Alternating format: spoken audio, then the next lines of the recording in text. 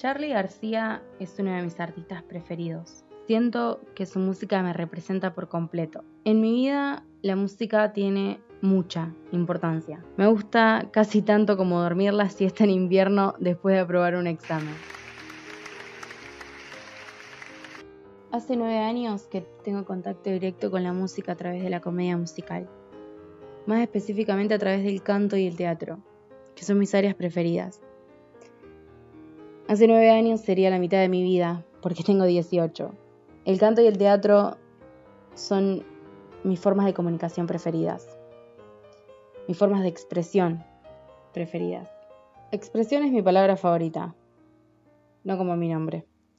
No me gusta mi nombre, Sol. Y no me gusta mi apellido, Falcón. Pero aunque suene un poco raro, me gusta Sol Falcón. What the fuck?